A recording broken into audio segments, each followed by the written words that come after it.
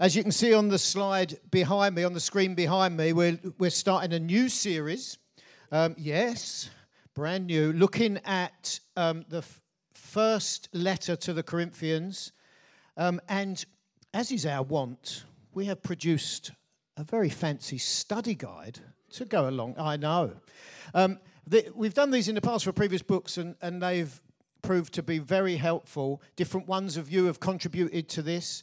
There's a stack of them over on the information desk over there. Can I suggest you take one per household rather than one each at the moment? See how we've got, and I'm not sure how many were printed off. So take that and please use it. In a moment, we're going to look at a little video after I've introduced where we're going. I think there's a link to the Bible Project. Some of you have seen those Bible Project sort of animations, which we're going to look at in a moment. There's also a link to that in the booklet. So lots of resources coming your way. In your Connect groups, there'll be stuff to look at as well. So 1 Corinthians, we're going to look at chapter 1 in just a moment. But just first of all, a little bit about Corinth back in the day. Corinth was situated, and again, there's a map in this thing, very helpful map in here, 45 miles west of Athens. It was the capital of the Roman province of Achaia. It was destroyed in 146 BC and rebuilt by Julius Caesar 100 years later. And it was primarily populated by freed men from Rome. So it was a new city when Paul went there. And he went there probably because it was on a major trade route.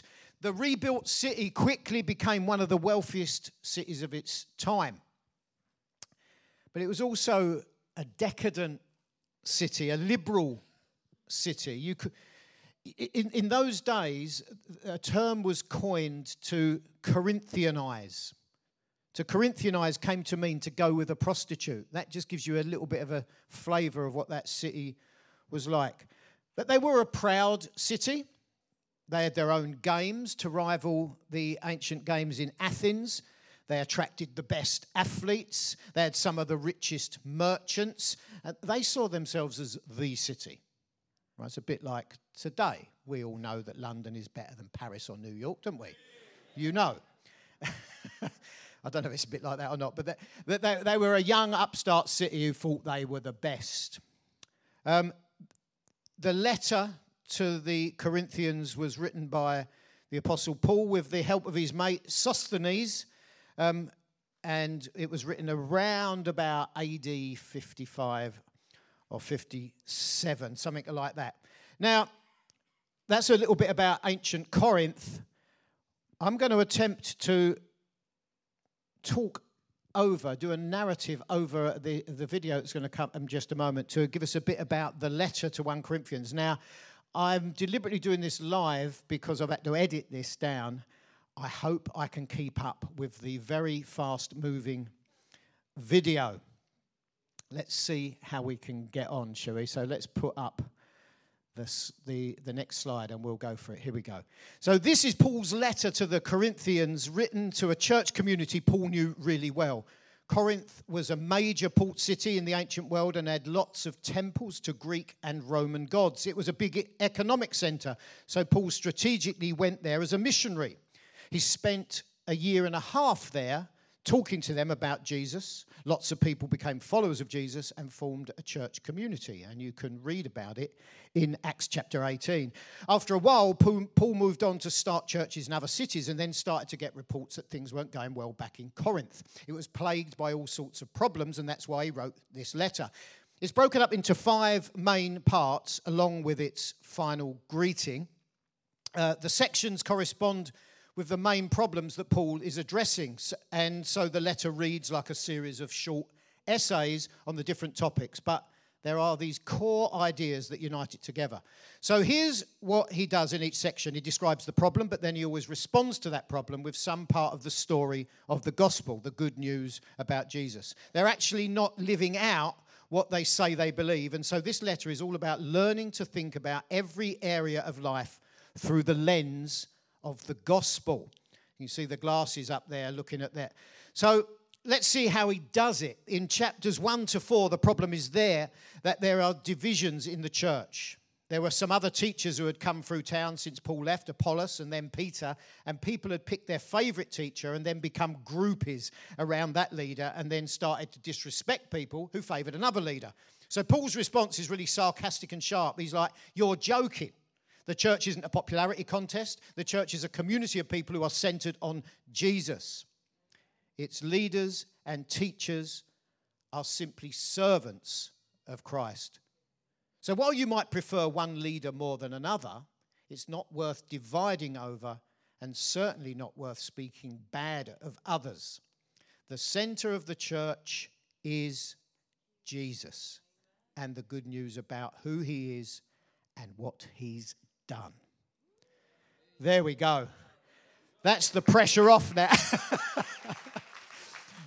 I even had to slow down, didn't I? That was not bad.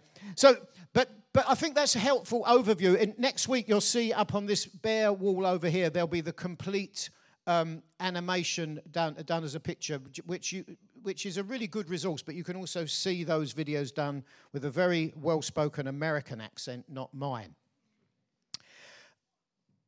We're really going to focus on one verse as we look at this first section of 1 Corinthians, but I'm going to read the first 17 verses. The verse we're going to focus on is really verse 10.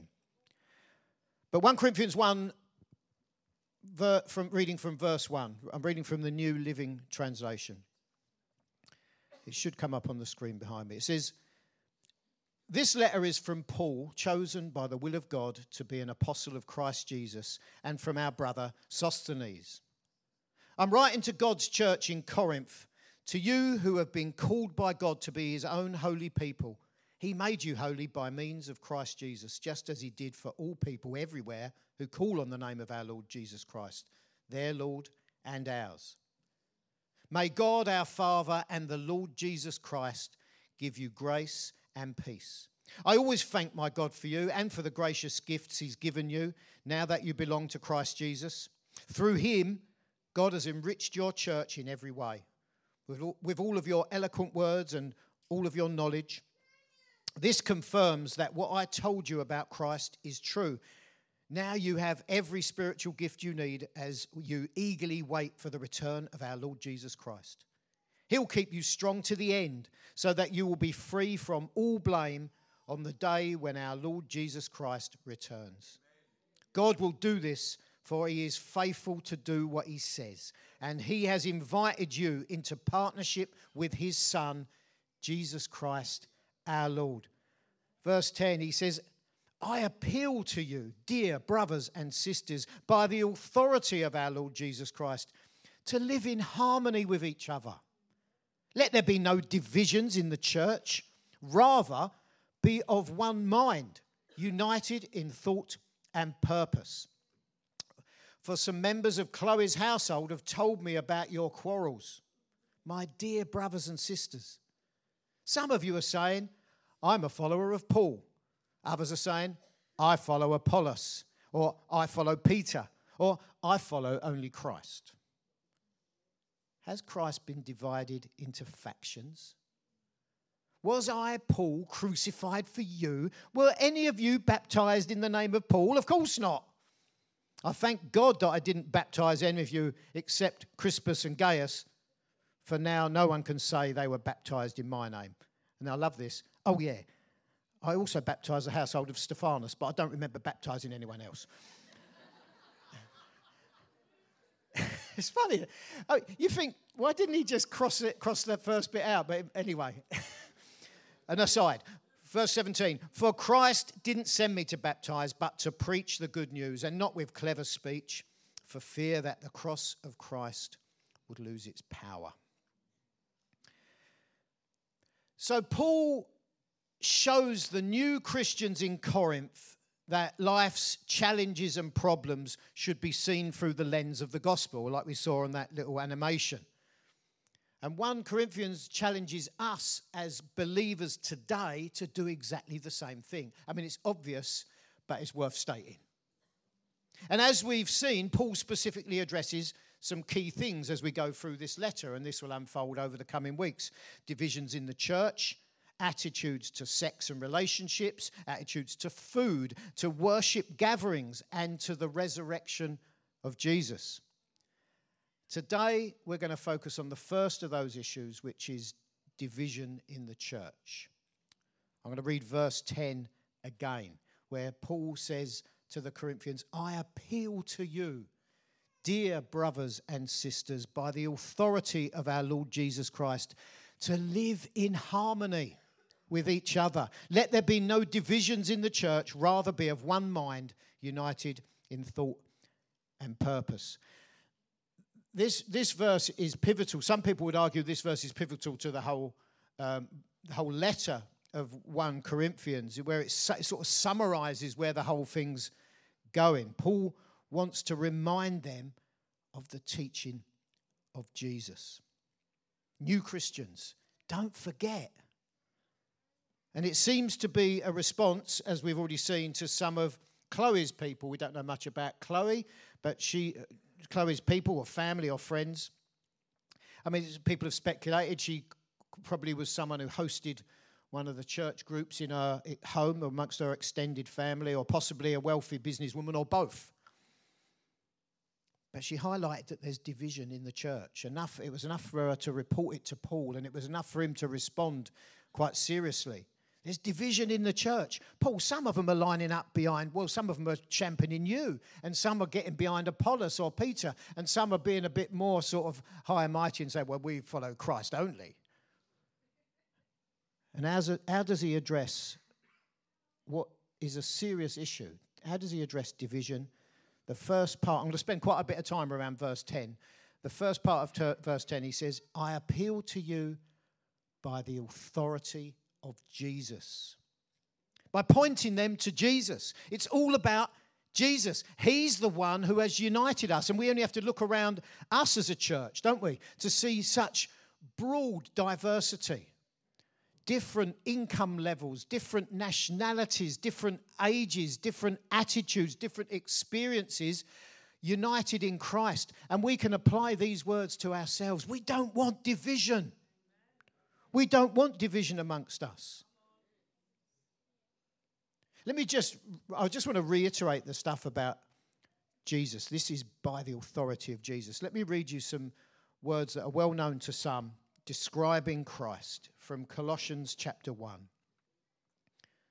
Again from the New Living Translation. Christ is the visible image of the invisible God. He existed before anything was created and is supreme over all creation. For through him, God created everything in the heavenly realms and on earth. He made the things we can see and the things we can't see, such as thrones and kingdoms and rulers and authorities in the unseen world. Everything was created through him and for him. He existed before anything else, and he holds all creation together. Christ is also the head of the church, which is his body. He is the beginning, supreme over all who rise from the dead, so he is first in everything. For God in all his fullness was pleased to live in Christ, and through him God reconciled everything to himself. He made peace with everything in heaven and on earth by means of Christ's blood on the cross. That's huge, isn't it? That's why we're here. Christ is why we're here. It's Christ is why we live, isn't it? It's in Christ that the most diverse of peoples can become one. A new body with Christ as the head, together. Whatever your background, whatever your life experience, it's in Christ that division can be turned to unity. 10 times in the first 10 verses, Paul specifically uses the name of Jesus. It's not a mistake, he's done that. He's underlining, he's reinforcing, he's emphasizing the fact that the Corinthians are part of Christ's community. City Hope, we are part of Christ's community. A body of believers united with him as head, so that they should display his character. But they're not. They're divided into factions. Chloe must have observed that and gone, oh, Paul's done so well. We preached here. We gathered a church. He's gone off to Ephesus or wherever else he was preaching. And now, look, I'm going to have to write to him. I'm going to have to send a message to him. And Paul took it serious. And he's written back. Verse 13. Has Christ been divided into factions, he says? Was I, Paul, crucified for you? Were any of you baptized in the name of Paul? Of course not, he said. You can almost hear the frustration in his words, can't you? It's like, was I, Paul, crucified for you? What are you talking about? Is Christ divided? No. But the behavior of the Corinthian church makes it look like the answer is yes.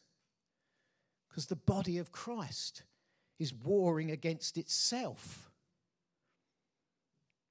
By allowing division and cliques and subgroups, they've created a situation that speaks against the very character of Christ.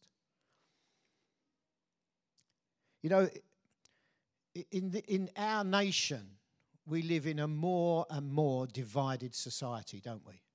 It just seems to get worse and worse. And there's divisions over religion, there's division over race, there's division over politics, there's division over football. There's the haves and the have-nots. There's the skilled and the unskilled, right? I read an account, I was reading a book about barristers just the other day. And, yeah, like you do. It's called Secret Barrister. It's fascinating. It's an insight into the legal processes. Anyway. But there was an illustration, an account in that story, in this book, of a man who was up in court for beating up his neighbour. And do you know why he beat up his neighbour? They had a dispute over an overhanging tree from one garden to another. He elected for a Crown Court trial. That's irrelevant to this. But that's an illustration of division. They were fighting over a tree hanging over to somebody else's boundary. That's a good example of division, isn't it? We don't want that in the church, do we? No. But sometimes there is division in the church. We may not be punching each other because we're too polite to do that. But we can be so focused on our personal calls, our personal campaigns, our personal beliefs, that it can become divisive. And those views can easily overflow into the body of Christ. You don't know what he said to me. How dare she say that? How dare she do that? He upset me. I've got every right to be angry. I've got every right not to talk to him again. Do we want that in the church? I mean, it's very low level, but that can have a massive impact, which is, I think, why Paul's writing to these people. They say, well, no, I follow you, Paul. I follow your teaching. I like you. I think, no, this is about Christ over all. Is there division here in City Hope? I think we're pretty good at being one, right? I think we're good at being united in our diversity. But we should always ask the question. And maybe as an individual, you've had issues with somebody. And you might grit your teeth and say, good morning on a Sunday. But you don't ever want them around your house. And you're not going to invite them to your birthday party, right? But can you see? I want to ask you a question.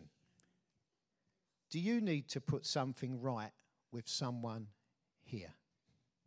I'm not asking you to put your hand up, by the way. But ask yourself, do I really need to put something? Is there somebody I need to forgive? And incidentally, just very practically, I've been on the receiving end of this before. People have come up to me and I've been totally oblivious of what I've said or done. And they've come up to me and said, Paul, I forgive you. I think, I didn't know I'd done anything wrong. Maybe that's not the best way to do it, but somehow make that connection. division will stifle us. Division will stifle the work of the Holy Spirit through us and in us. But unity provides unity is like fertile soil where things can grow and flourish and develop. For the Holy Spirit can do his work with freedom. Psalm 133, the first line of Psalm 133, you know this. How good and perfect it is when God's people live together in unity. It's a beautiful thing. And even standing here and looking out and looking at what City Hope in all her glorious diversity is wonderful. Listen, don't take this for granted. We've got to keep working at our unity. And we can disagree with one another, you know. Disagreement doesn't mean division.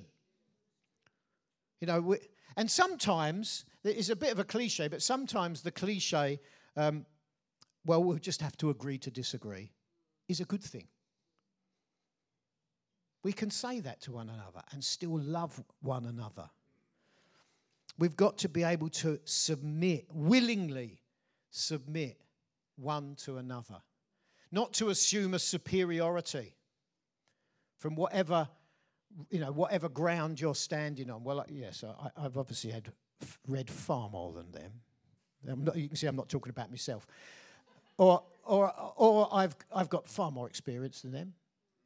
Or even, well, I've got more money than them, so we don't do that, do we?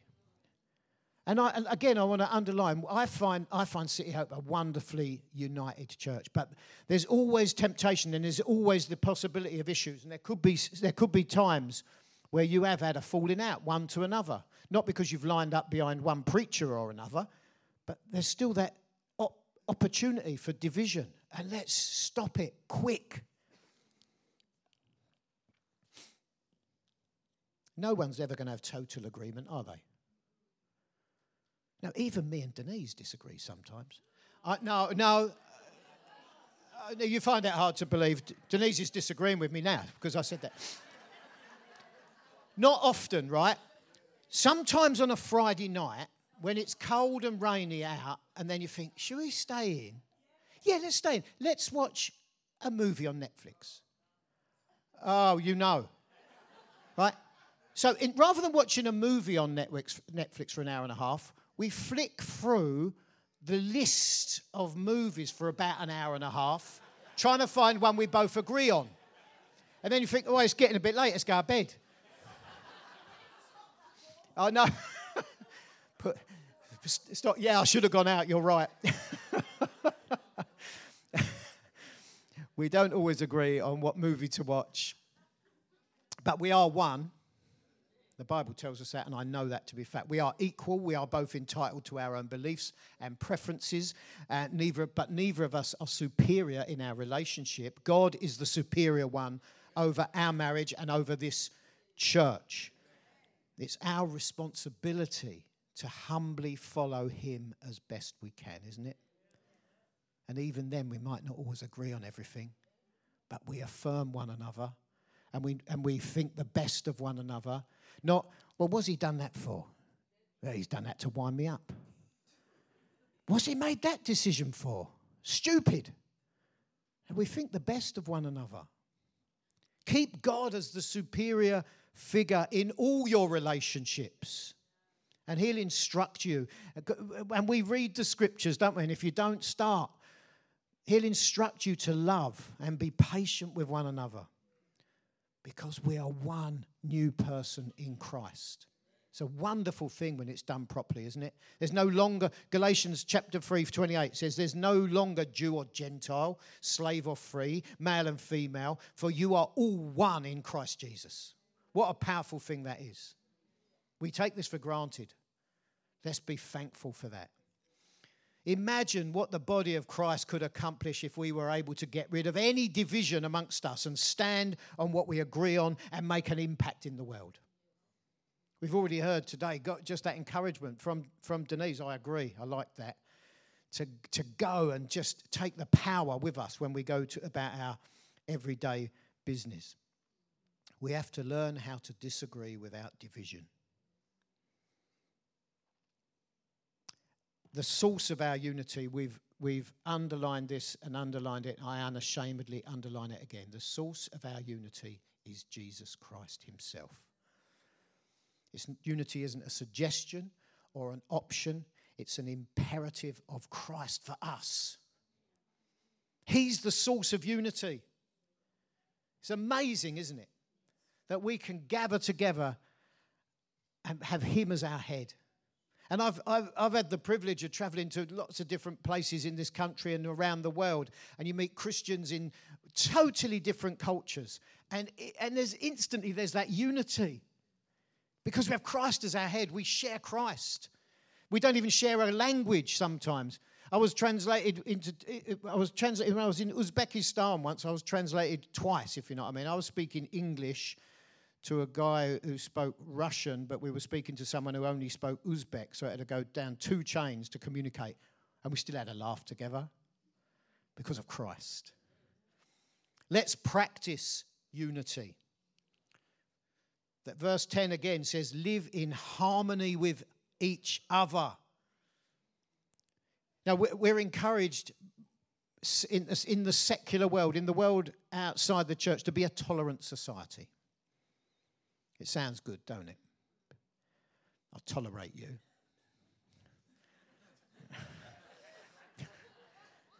Unity is much more than tolerance. And unity in Christ is what we're talking about. Unity is affirming. Unity is honouring. What is honouring one another through what we do and what we say in harmony. One voice, if you like. Unity is I love you in word and deed coming together. Whoever you are, whoever I am. Refuse to pick sides.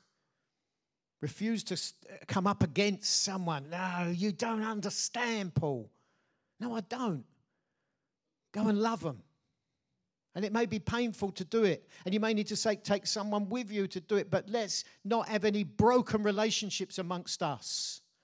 Because Christ is our head.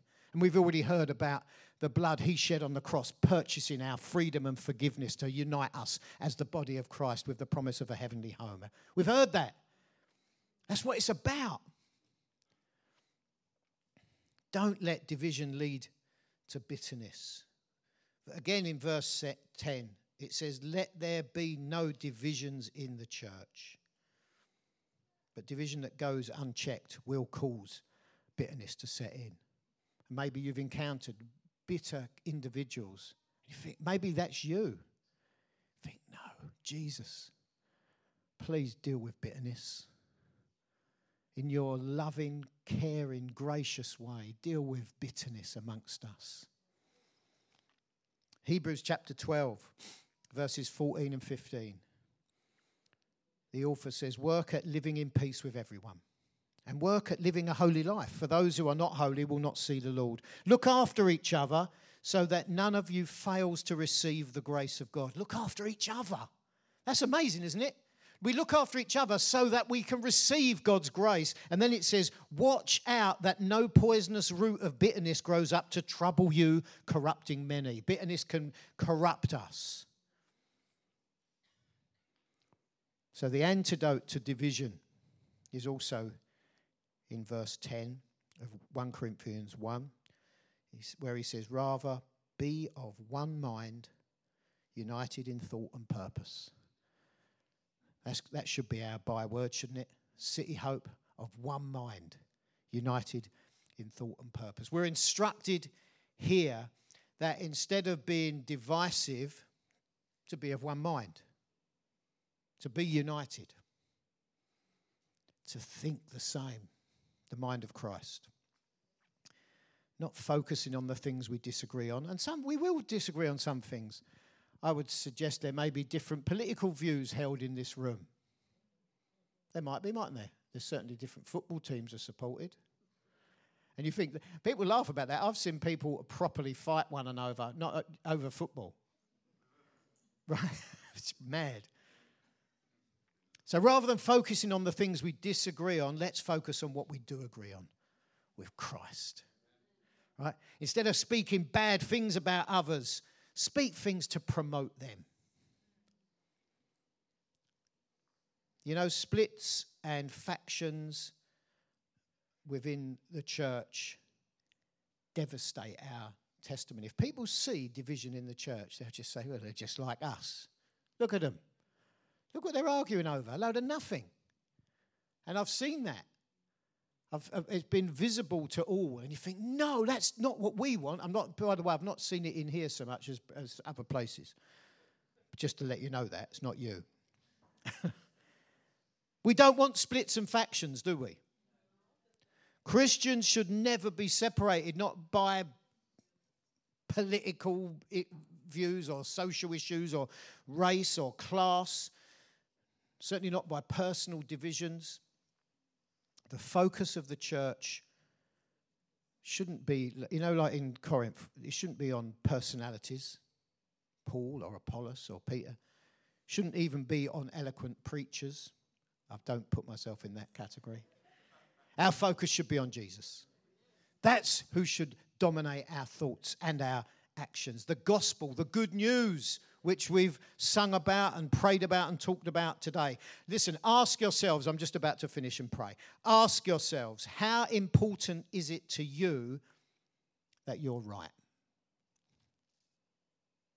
How important is it to you to love people the way God loves you? Ask yourself, do I promote unity, or am I adding to the cause of division by what I say and do to others? It's a sober assessment we need to make, isn't it? I think I've really just looked pretty much at one verse today, verse 10, and I'm going to read it one more time, and then I'm going to pray. The apostle writes to that Corinthian church after declaring his love for them, and he says, I appeal to you, dear brothers and sisters, by the authority of our Lord Jesus Christ, to live in harmony with each other. Let there be no divisions in the church, rather be of one mind, united in thought and purpose. Let's pray. Lord, I pray that all of us will love one another,